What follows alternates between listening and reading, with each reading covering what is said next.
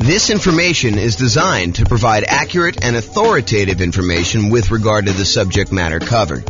It is offered with the understanding that the presenters are not engaged in rendering legal, accounting, or other professional services. If legal advice or other expert advice is required, the services of a competent professional should be sought. Welcome to the Jacksonville Real Estate Investing and Real Estate Financial Planning Podcast. Learn all about investing in real estate in Jacksonville, Florida, with a combination of real estate financial planning and modeling, with numbers specific to Jacksonville, plus syndicated, more generalized recordings of live and pre-recorded real estate investing classes. Not all of them specific to Jacksonville. Be sure to stay tuned after the podcast for a message from our sponsors. Well, good afternoon and welcome everyone. This is James Orr and we are doing something brand new. I've never done this before. I've been watching these reaction videos where we have musicians listen to bands for the first time and we get their kind of like natural, unscripted reaction to hearing some of these epic songs. And so I thought I would do something that I've never done before, and that is a chart reaction video from James. So I did look at these for the briefest amount of time beforehand, but I didn't really prepare anything written. So what I wanted to do is a housing starts reaction video. So these are charts. There's two charts that I'm going to go over, and it's going to be a relatively short video. I'm trying to get these kind of like podcast episodes down to about 15 minutes each, so we'll see how I do on this one. But this is Bill McBride from the calculatedriskblog.com.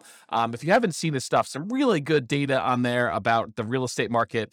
And he shared an article from a housing economist, Tom Lawler, who I'm not super familiar with, but seems like a pretty smart guy from what the article said. And he had two images in there about housing starts. One of them was for single family homes, and the other one was for 5+ multi-unit.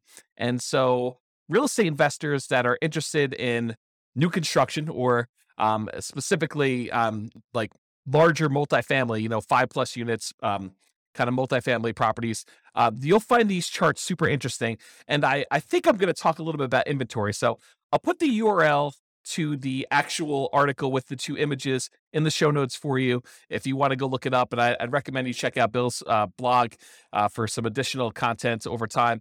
But this is what I'm going to be going over. So here's chart number one. And chart number one, it's a chart going all the way back to 1969, all the way through to basically current time. And this is October of 2022 that we're recording this. And it came out, the post was sent to me today via email.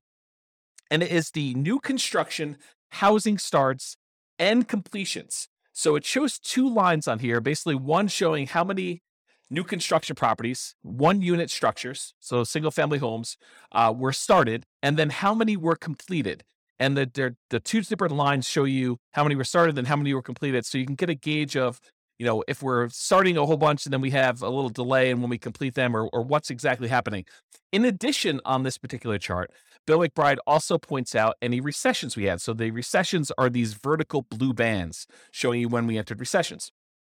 And so the numbers are in thousands. So it started off in 1969.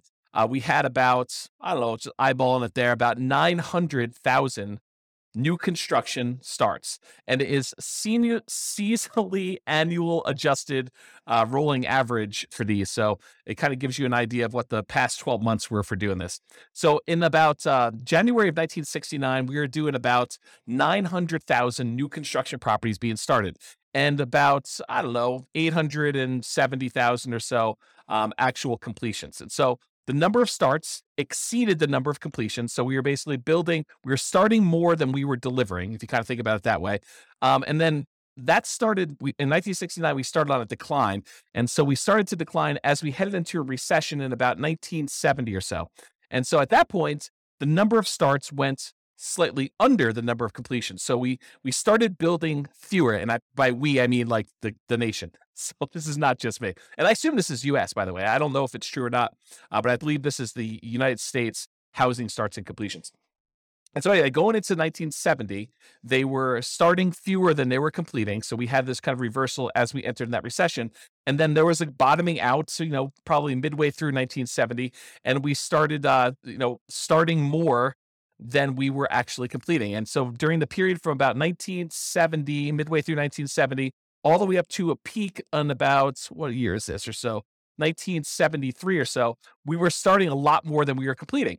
And then we kind of tapered off. So 1970 kind of peaked out at about 1.3 million housing starts.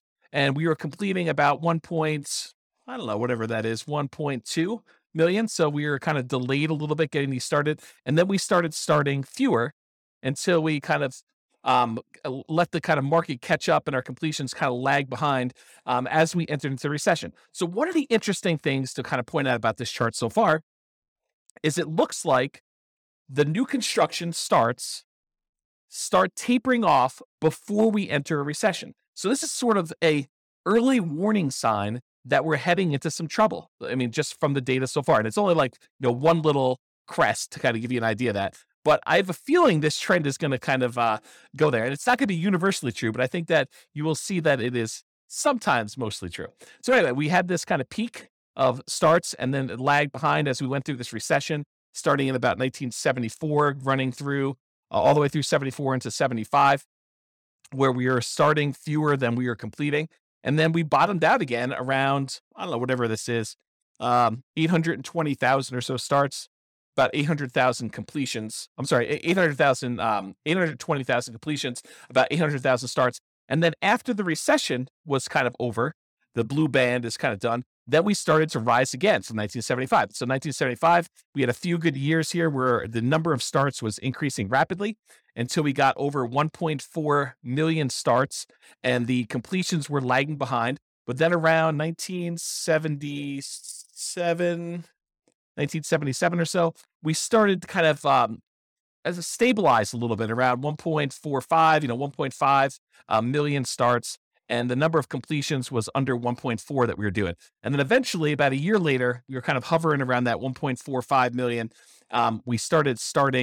We began starting less houses, and that was leading into another recession. In fact, there were two recessions. There was a 1980s one, and then there looked like a 1980 and a half, 1980 mid-year. So then we started another recession, second one. And so during those times, we had a slowing in the number of starts and a slowing in the number of completions that we got through. And we also dipped again as we entered that second one. So we kind of significantly reduced the number of starts we had back down to low 800,000. But then we jumped back up a little bit right before the recession to about, almost 900,000. But then we dove back down significantly as we entered in the second recession, about 1981 and a half, all the way down to 600,000 starts. So 600,000 starts was pretty low for the time, for looking back historically. We don't get lower than that again until we get to 2008. So anyway, then after this recession in 1983, the number of starts increased and the number of completions kind of lagged behind, but we were always around this, a million or so once we got to kind of speed there with the number of starts. It kind of peaked out at 1.2. And then we had another recession in the 1990 mid-year or so, and we did kind of start coming down. This was a slower decline than we'd seen in the previous two. So we kind of started not building as much in 1987, and it slowly declined all the way through the end of that recession after 1991. And then from 1991, we were doing about 800,000 starts at about that point. And then from about 800,000 starts all the way up, it kind of grew. There was a little bit of a pullback in 1994, a little bit of a pullback again in 1996, a little bit of pullback in 2000, but we were always above this 1 million starts mark going to there.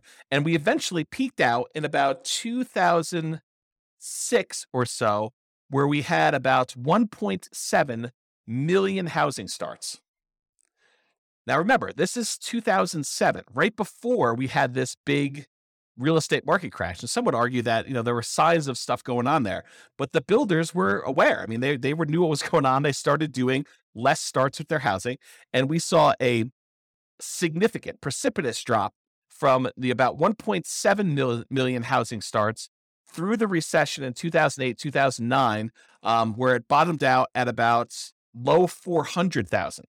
So we went from producing about 1.7 million to about 400,000 new construction starts. Now, at this point, I want to pause and I want to tell you that if you just eyeball it, I haven't done any math on this, but if you just eyeball it, it looks like the average. There are definitely times significantly above, there are definitely times significantly below, but the average number of housing starts is about a million. Sometimes it's as low as, the 400,000 that we just kind of talked about, 600,000 back in 1982. But it's been as high as, 1.45. It's been as high, and that was in 1978, or as high as 1.7 million back in 2006. But overall, we've kind of hovered around this 1 million housing kind of points. And remember, this is going all the way back to 1970. Was the population of the United States lower or higher than it is now? It was lower. And so one might expect, a reasonable assumption might be that with an increasing population, we might need to build more housing, kind of replace the old stock that's being demolished or kind of getting removed from the circulation there, and also an increasing population there. So for a period of time, going from whatever this is, 2010, all the way through to about 2021. So about 11 years or so, we were significantly below that 1 million per year mark. So we were producing, new construction was starting less than 1 million houses. So we had a net shortage of properties that we were starting at that point. So if you think about this, we were building fewer than we needed for the last decade or so. And in the last year or two, if we look at, this is 2022 right now, and we kind of just dropped off. But if you look at the last couple, we were producing, I don't know, maybe close to 1.2 million, probably 1.15 million properties. And then we kind of started tapering off. We had a little decline here.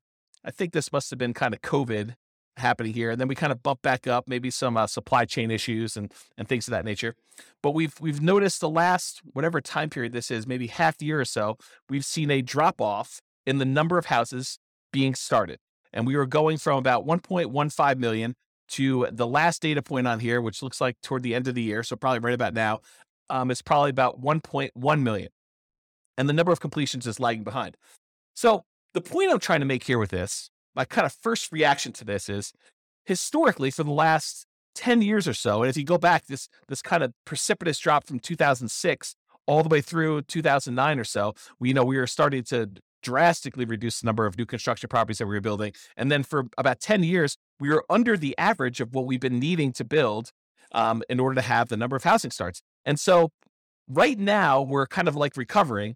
And this is a sign that maybe with this peaking out, that we will likely see a recession. And I don't think that's a too hard of a prediction to make with as rapidly and aggressively as the Fed has been increasing interest rates in order to get inflation under control, that we might be heading into a recession. I think that's partly what they said, is that this might hurt a little bit, but we're going to try to get inflation under control. So, but you could see this reflected in housing starts is kind of the point I'm trying to make. Now, there are definitely some false kind of like tops when you look at this, little apex here for 1994, where it looks like there was kind of a turnaround, but we didn't head into a recession. Another one, 1996 or so, where we didn't quite enter a recession.